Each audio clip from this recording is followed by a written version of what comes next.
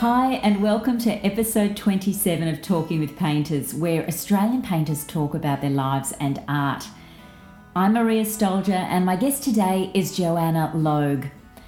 Joanna's an award-winning painter whose work captures her experience of the countryside and bushland which surrounds her. Through her sensual application of paint, she transports the viewer into the landscape. Her paintings are beautifully evocative, and she's been described as reflecting a nostalgic or dreamlike state. We talked about lots of things, about what it was like growing up with a twin, finding her language in her art, residencies she's been on, and she generously gives lots of information about her process. You'll also hear the modern-day fairy tale of how she met her husband, Martin. But I think what's most interesting about what Joanna has to say is how she managed to change her approach to painting from one of seeking perfectionism in the early years to her free and visceral approach today, where there are no rules. All the works we talk about are on the website talkingwithpainters.com. I started by asking Joanna about her early years. Well, I was born in the Hunter Valley and I came into the world with another person, which is really quite incredible, miraculous. So you're a twin? Yes, and my dad was running the local newspaper. Oh, yeah. And my mum was a school teacher in the town of Muswellbrook, and that's where we grew up till the age of 10. And then my dad got a job in the Big Smoke, and thankfully, and so we actually had an education in Sydney. So you moved to Sydney when you were 10. Perfect. So what was your life like before you were 10? Like, what sort of upbringing was it? Was it very close to nature and very close to the natural world. Grandparents had the farm, and we spent a lot of time out there, in the chicken coop, and my grandmother had a really amazing veggie garden, and she used to take us into it, and we used to just pick tomatoes and pick carrots out of the ground and just eat, a very earthy, very kind of how can I say, sensual. Sensual, and that sort of, to my mind, has informed both Simone and I in our lives now. And Simone's your twin sister? Yes, and later on we bought property together in the country, and well, Simone's a very well-known cook and caterer in Sydney. Yeah, she's quite entrepreneurial. So what was it like being a twin when you were a little kid? Well, I didn't know any different, but I think it was curious for our parents because in a way we didn't quite need them. We had each other, and we spent all our time together, mainly making things and building things and being creative. And so it wasn't like we were depending on our parents to offer up activities for us. We just were very kind of independent of them, but not independent of each other, which... So you didn't like being alone? Well, we weren't ever given the opportunity to be, it wasn't until adolescence that we experienced being separate. What happened? Well, I went back to school in year 11, and Simone went to full-time ballet school. And so that was very hard for me because in a way I felt like I'd been cut in half. My personality, it was really curious. Like I'd never really had to consciously make friends because I'd always had her by my side, and because we were different, we were quite powerful in our togetherness. We always had a nice network of people around us, and we never had to really work hard at building that. Yeah. But when I went back in year 11, I really, for the first time, realised my aloneness or my separateness in the world, which is something I think when you're born, you start to work that out for yourself. It's a natural thing that happens, is you understand your separateness, but I don't think I ever really learnt that. How did she have the same experience? No, and I think that's because she went off to ballet school and she was surrounded by like-minded people, and then she joined a ballet company and she went touring, and so it was a very strong, connected, how can I say, female world, and also a world of great sort of self-expression on the stage and performing, and it was outward, whereas my world was becoming inward, because I was painting at this point. So you mean in year 11 you had started painting? Yeah, I was painting from the age of 10. How did that start? How did you start painting? It was just what I did, and my sister did it as well. And we laugh now because at one point, I think when we were about 14, my sister said to me, okay, so do you want to be the ballet dancer or the painter? I said, I'll be the painter. She said, okay, I'll be the ballet dancer. It was kind of joking, but not. And I think that was at the point where we started defining ourselves as individuals, where we both decided, okay, I'm going to go and do this.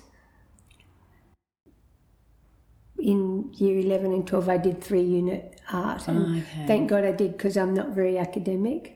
And did you like doing art at school? Not particularly, no. I found it to be really difficult because I'm perfectionistic, and I suppose the flaw, I would say, in the curriculum in high school, as far as the art curriculum, is that we weren't taught that it was okay to make a mess. Do you know? And if you come from a world where your parents are fairly perfectionistic and you weren't allowed to go out of the lines in your colouring in book, then that just gets it worse. And I often fantasize about, what would it have been like if my dad was an abstract painter and my mum was a poet? Do you know? Whether your style, whether your nature would be different. Yes, absolutely. But don't you think? I think that perfectionism and not being allowed to go out of the lines has really got in my way. And I think that the school that I went to really nurtured that in me, that perfectionism. And it wasn't until I went to art school that I realised, oh my God, there's a whole other way of approaching this, and that was quite liberating. I started looking at other artists' processes, and also I had some pretty amazing teachers in art school, and I had the beautiful Guy Warren, so he never really talked to me about tone or colour or composition. The best thing Guy Warren ever said to me was, not every painting has to be a masterpiece. So there you go, and I really took that on board. Well, it takes the pressure off. Absolutely. And then Idris Murphy, he taught me drawing. Well, how good was that? I mean, you had to hold the pencil in your left hand rather than your right, and you had to close your eyes. I mean, Yeah, well, that'll get the perfectionism out of you, won't it? Exactly. So, I mean, that was really liberating. And I didn't start learning about painting for me until I left art school, and I just put my head down and my bottom up, and I started painting every day and really pushing through to a language. And I'm still doing that. And what was your what happened after art school? Like, how did you get into the galleries? Yeah, that's funny, because why do we feel that we need to be with a gallery as soon as we leave art school? Why don't we just put a backpack on our backs and go travelling I wish now, looking back, that I'd just gone to Europe and gone to all the art galleries, and some people do that, but maybe my anxiety didn't allow for that at the time, and also the work ethic, that I had. I felt, okay, now I've gone to art school and now I've got to start making a living out of this thing. And looking back, I wish I'd done it in a different way. I think I would have been, I think I would have found a more honest approach sooner. I believe when I left art school, I was going through the motions of being a painter rather than actually truly being honest in my process. I suppose you've got but there is a period of exploration and trying to find your way, though. It must be for most artists, don't you think? Yes, but I feel I could have explored more rather than settling into something that wasn't truly me. It was like maybe a formulaic approach rather than a really honest kind of exploration of looking and seeing. And what sort of work were you doing then at the stages? I was going out with my camera and photographing the landscape, and then coming back to my city studio and using the photograph as a departure point. Nothing wrong with that, but there was something slightly dishonest about that for me. So I was widowed quite young, and then Simone and I bought this property, and really my idea in going there was, it wasn't to grieve, but it was more this idea of exploring what it is to be alone. And because I'd never known how it would be to be alone, and always had a bit of fear around that.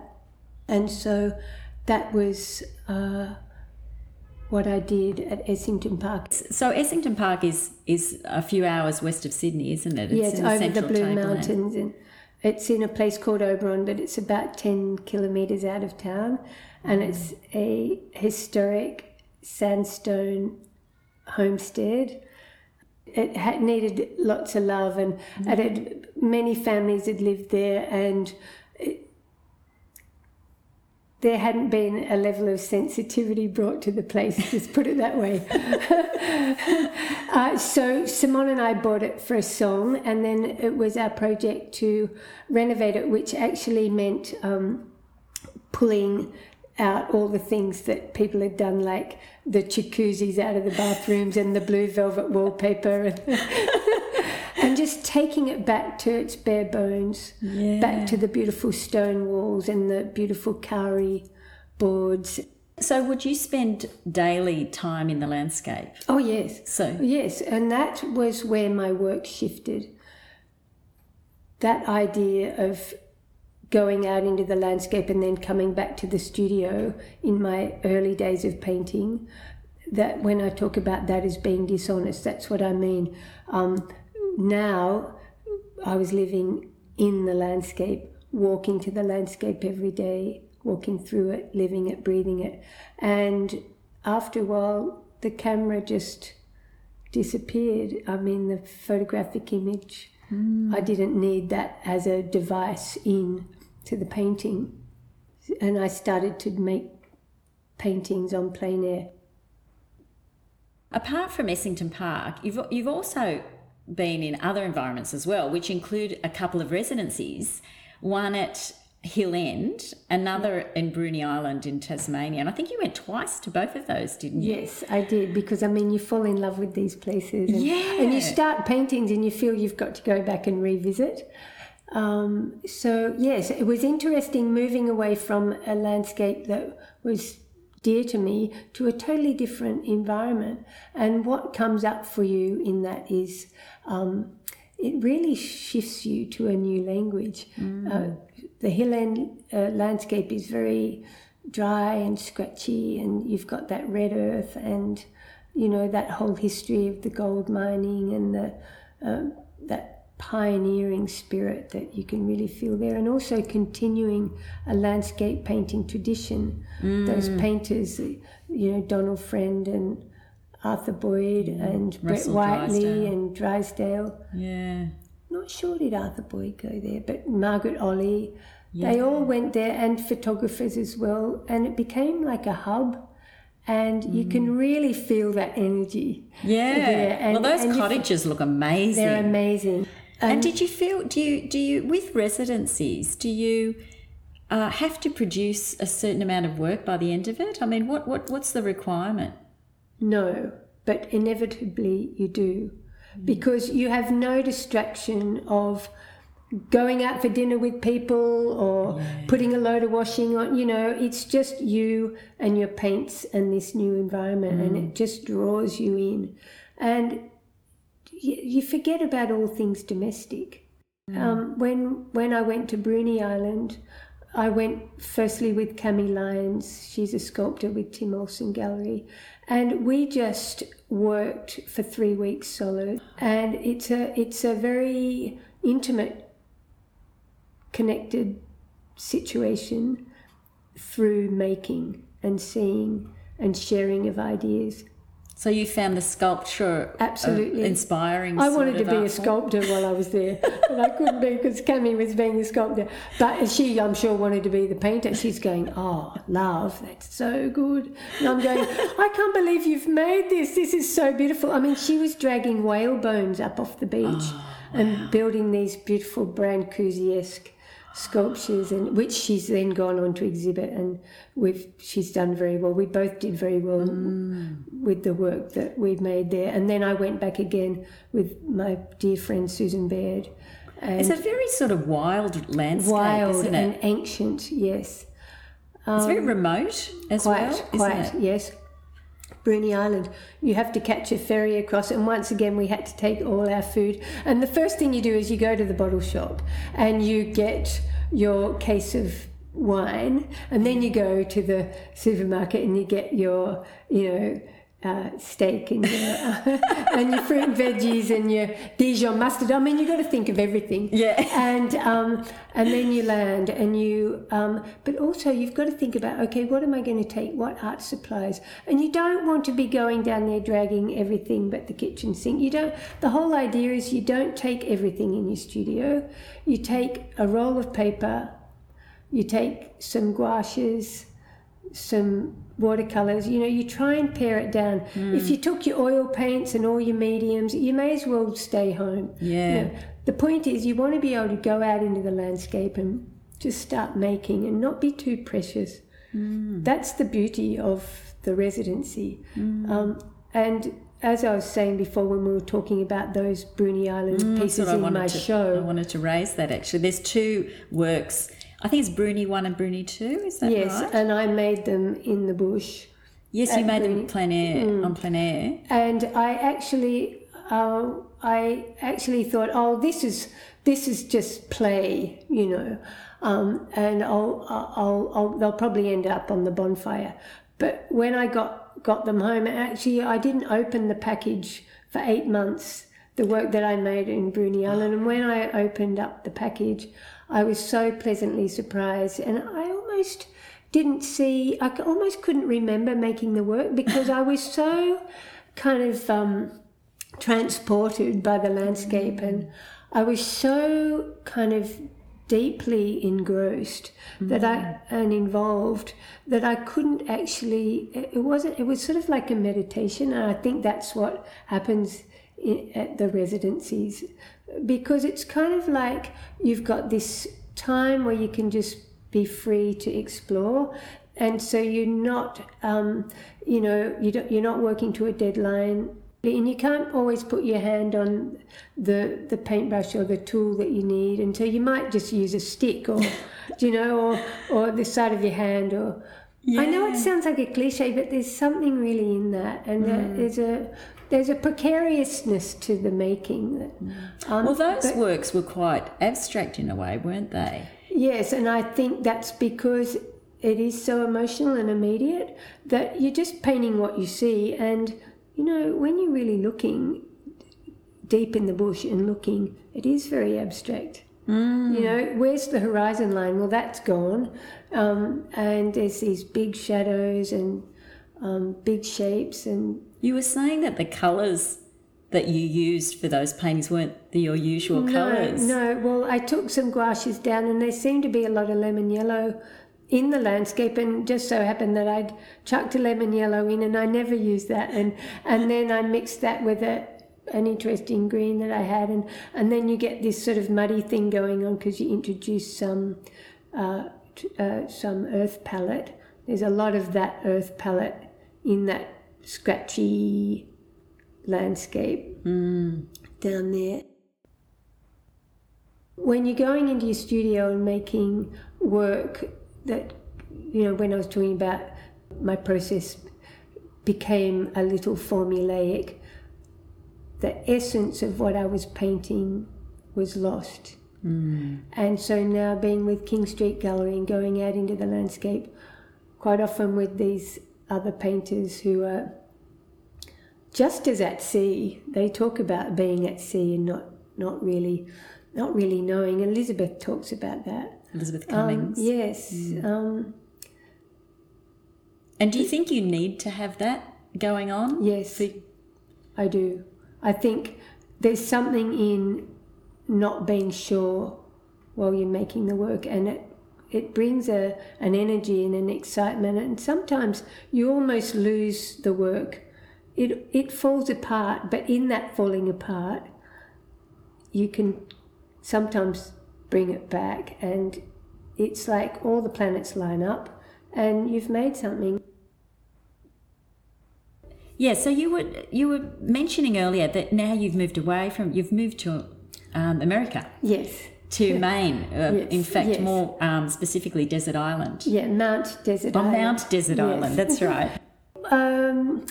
A couple of years ago, or maybe a year and a half ago, I married this beautiful man. My world has been opened up since I met Martin, and actually how we met, this is a really beautiful story. It's a modern fairy tale of sorts, is that he collected me for many years, collected my work. Oh, wow. And he was living in Los Angeles in the Hollywood Hills, and he's a scientist, a stem cell biologist, and he was coming to Australia to speak to a conference, and he looked me up through my website and to propose that he come and visit. Yeah. Not that he was stalking me at all. No, he promised me he wasn't. And it was actually a really lovely thing to do, is to meet people who have collected you over a long period of time, and that must be just so to revisit. flattering. Yes, quite. And because as artists, often we have exhibitions and our work disappears into obscurity, and you don't see the work again, and you can actually forget whole bodies of work. You can forget, and so Martin and I courted over 2 years, and there was lots of toing and froing over the Pacific. And when I first went to visit him, I walked in and there were all my paintings from, 12 years. And the great thing is that I didn't own any of my work. So when we married, when we got together, the quintessential paintings from those Melbourne exhibitions that I'd had over the last 20 years all came back to me. So it was like, you beauty. But it was a really cathartic experience to see that work again. And actually some of those paintings I actually had forgotten that I'd made, and I actually, in approaching them, I thought, I can't understand how I even made these. Yeah. So that's how far we can develop and change and shift in our process. How do you feel looking back on those old ones? Sometimes I feel quite sentimental, and other times I feel like I want to get up in the middle of the night with my paint box and make a few changes. And he says, don't you dare, I pay good money for those. No, I realise it's part of my journey and that those paintings are important. I mean, I do worry about all those dreadful paintings I made that Kim Banathan sold that are out there in the world, and there's nothing I can do about them. And that's why it's important that I'm truly honest in my art practice now, because I've got to make up for all those really bad paintings that I made. But I suppose the thing is that every artist has got those really bad paintings at the beginning. But I would have rather not put those out into the world. But I suppose it's like writers feel like that about their first and second and third novel. Yeah. It's published, it's out there, you've got to let go. That's right. And that's who you were and that's what stage you were at that point. You know, it doesn't matter. Yeah. And when we look at, say, a Richard Diebenkorn book, and we see those early paintings, we don't go, oh, that's really bad. No, that's right. We think, oh, wow, that's really interesting where he came from and how the work has evolved. And I see a little bit of that language that he's using now back in those very early works. So, it is just a very self-conscious Well, that's right. Now. I think everybody's harsh on themselves, yes, you know. They are. It's just a really nice launching pad now to go back to Maine and make some paintings about that landscape there, which, to be honest, has really I've found it very transporting, to be honest. Well, it's snowy, isn't it? So when we arrived, the day we moved in, it was minus 17 degrees and a blizzard. And when I woke up in the morning, there was a snow plough in our garden ploughing the driveway so we could get the car out of the driveway. I'm like, okay. But the landscape, so there's lots of drawing. Suddenly there's drawing in the landscape because there's all these birches coming up through the snow, so you've got this positive and negative thing going on. Yeah. You've got because all the extraneous detail is it's all white. All it's all taken snow. out. It's so right. For me it's a kind of a lovely veiling, and it's very gentle and very tender. And so firstly it was too cold to go outside, so I just started making paintings from the windows of the house, and then once the snow started to melt, I'd go out there with my paint. And that was interesting because there's a lot of colour in the landscape. Once the snow started to melt, and you just get pockets of white and then the colour coming up. And you did a big public commission for World Square in 2005. Is that right? Yeah, it was that was the last commission I ever did. Oh, was Full it? stop, end of story. Why? Yeah.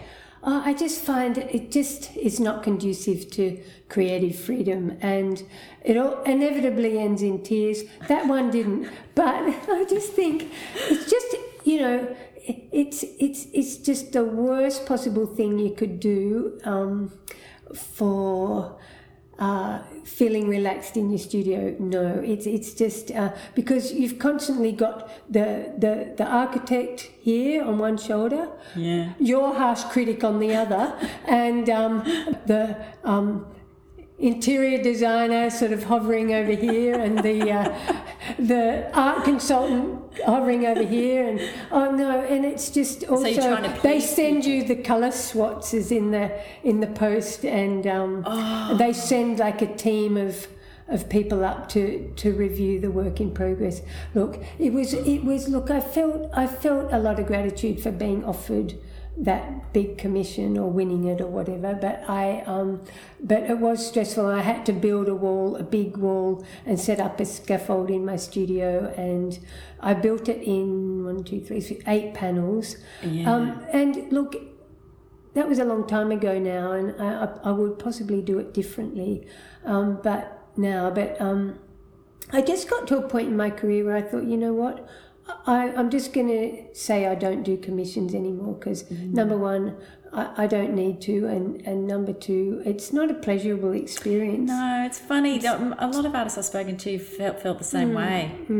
It sort of it takes freedom away from you, doesn't it? Exactly, and that's the one thing we're really struggling to achieve. Yeah, it's very important, I think. That's right. Feeling freedom in the process. Yeah, well, talking about freedom, I just wanted to talk to you a bit about your process and your techniques.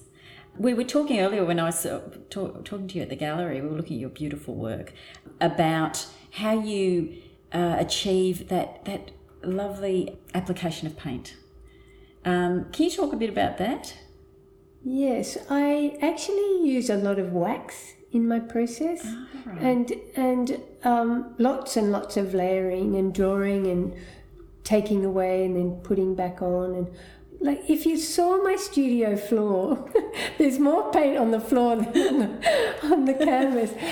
But so it's about I actually kind of press the paint into the surface, just keep on pressing. So it's kind of like a maturation of the surface. So it's almost like I want the paint to be sort of embedded. And I think using that wax is very helpful for that. And it sort of creates a pastiness that I really like, and a translucency, but an opacity at the same time. So it's taken a long time to formulate that too. Right.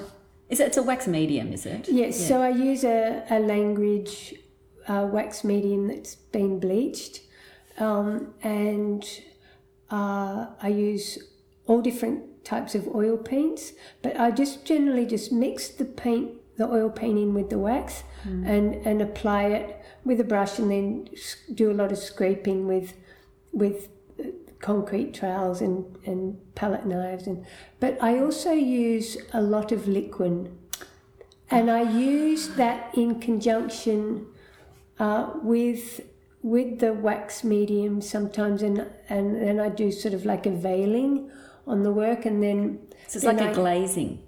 Yes, but I actually then scrape back with this big concrete trowel, big scraper, and it sort of pushes the paint across the picture plane. It's sort of like a pressing of the paint. And then quite often with what I've got on the trowel, there's a lot of paint on the trowel, I'll then go up to the top of the picture and drag that paint back down it. So in that way I can kind of achieve a harmony or a harmonious colour field, because I'm dragging the paint from the bottom up to the top, and likewise from the top, taking the paint off the top and bringing it from...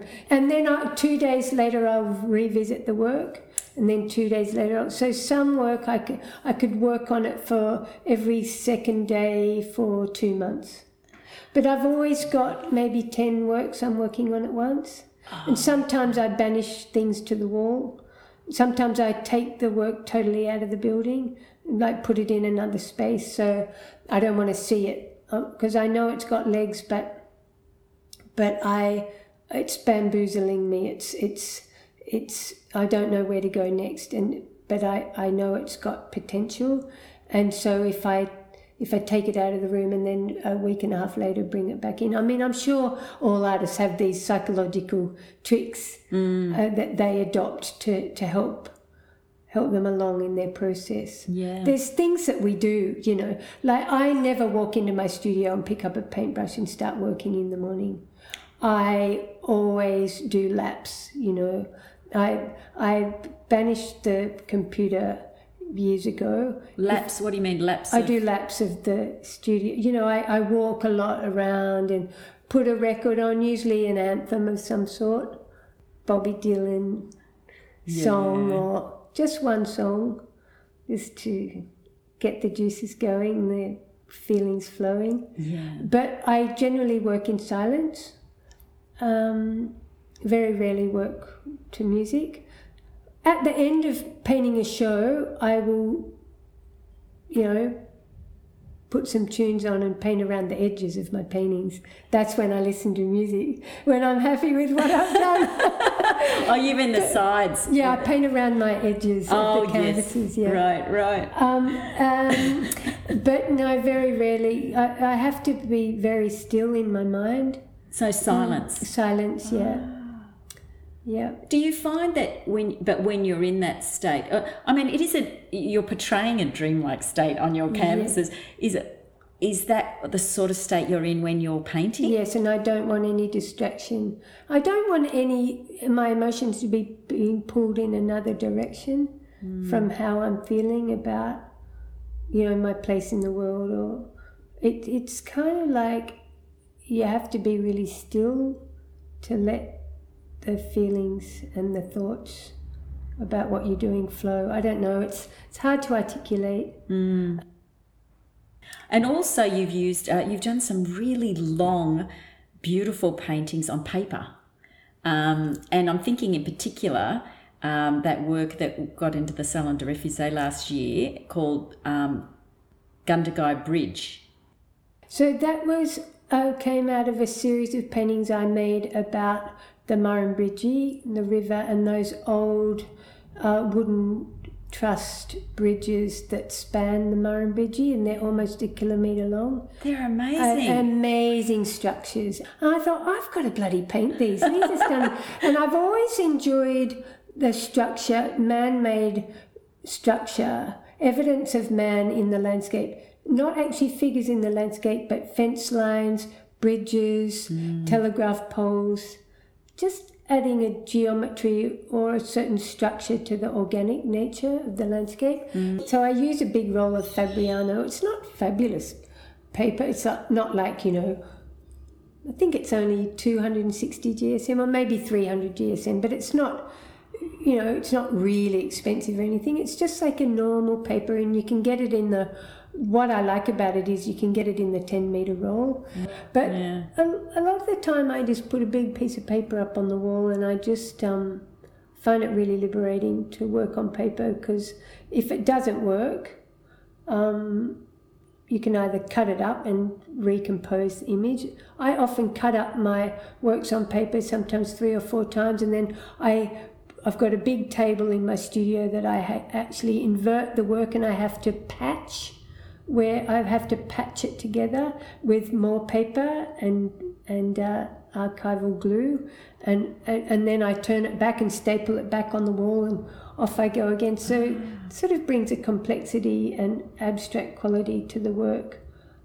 So shifts your thinking, and then I go back into it again, and sort of, it's a nice way of working. Yeah, and it's not, you can't do that with linen on a stretched canvas. No. Mind you, those diptychs that I made for Anna Pappas' show, they were like, 4.2 metres long each. But what I did was I worked in diptych, so I put 2 pennies together, and then sometimes I'd invert one. Artists do this all the time, I'm sure, and start working on it with one end inverted, and you can. Oh, so as you're going, you mean, so you've sort of gone halfway along, and then you think, I'm going to just turn this around and keep working. Yeah. Yeah, and so the end of the picture becomes the middle of the picture. Yeah. Once you put the diptych together. And I like edges, and I like what edges do when they come together. So that long work of the Lake George that I've got in my show, I did a similar thing where I cut the bottom off and inverted it, and then suddenly you've got this lovely seam in the middle, which is a nice kind of resting point for the eye, and a nice arbitrary shape imposed on the work that sort of sits you up as a viewer. Oh, what's that? Oh, okay, could be a telegraph pole, or could be, it's just that's how we see the landscape. So you don't think, I've got to make this look seamless now. No. Once upon a time, but not anymore. No, I think that's what gives.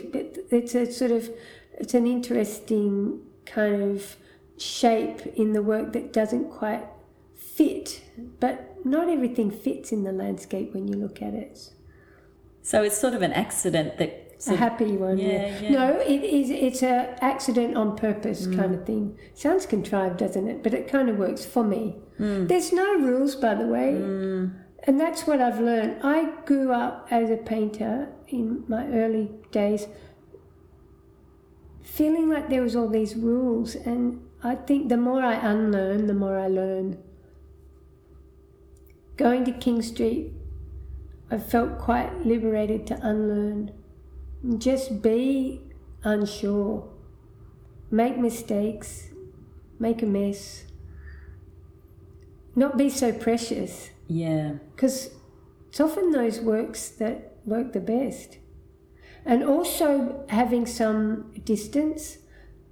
Quite often I'd make work over a couple of days and then just destroy it, and I just trusting more in my mark making and just allowing the work to exist on its own without imposing judgment on it. I mean, I think I'm at a point in my creative development where I can do that. I can actually let the work have its own life and actually see that it actually has something in it. Not go in and try and impose too much on it. So I'm at that point actually. So in other words, you're still. Do you find that you're still taking risks though? Absolutely. So you don't. It's a risk not going back in and fixing it up. Yeah.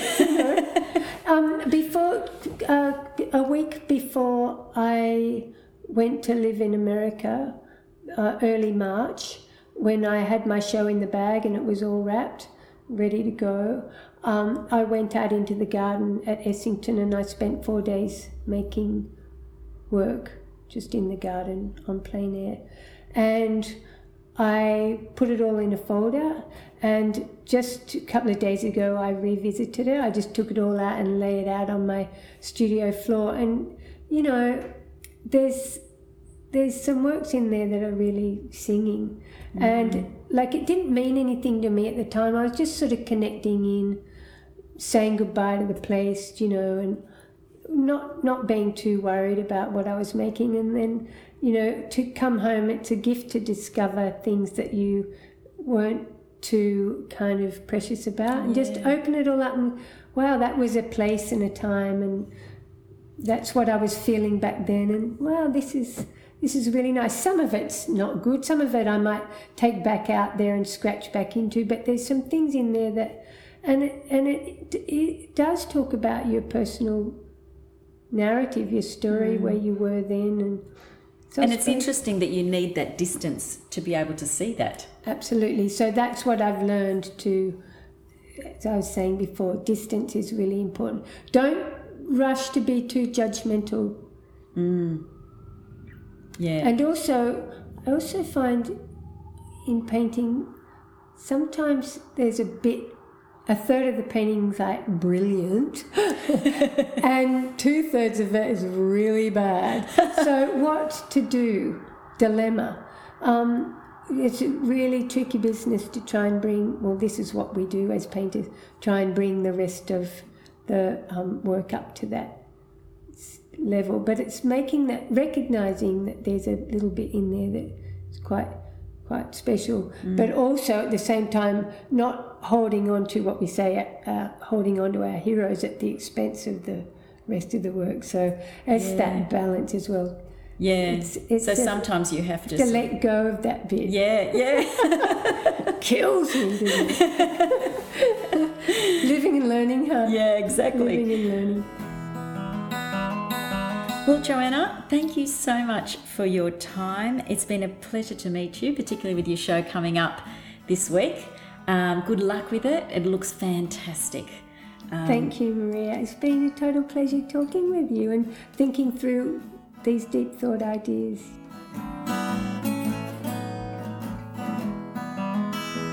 I hope you enjoyed my interview with Joanna. If you go to the website, you'll find a link to Joanna's website, as well as links to things and people we talked about on the show.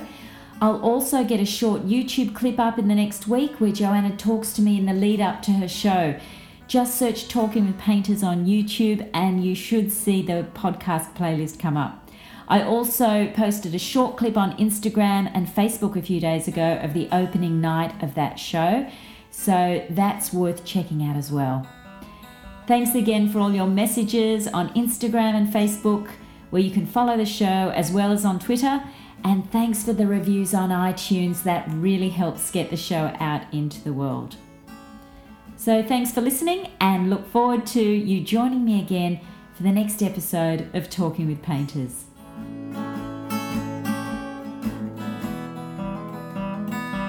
I'll be pushing through to this idea that I've always been interested in, is arriving at a universal landscape. Really working hard at a specific, very kind of personal and specific landscape I think what you can essentially arrive at is a universal landscape, something that could touch anybody.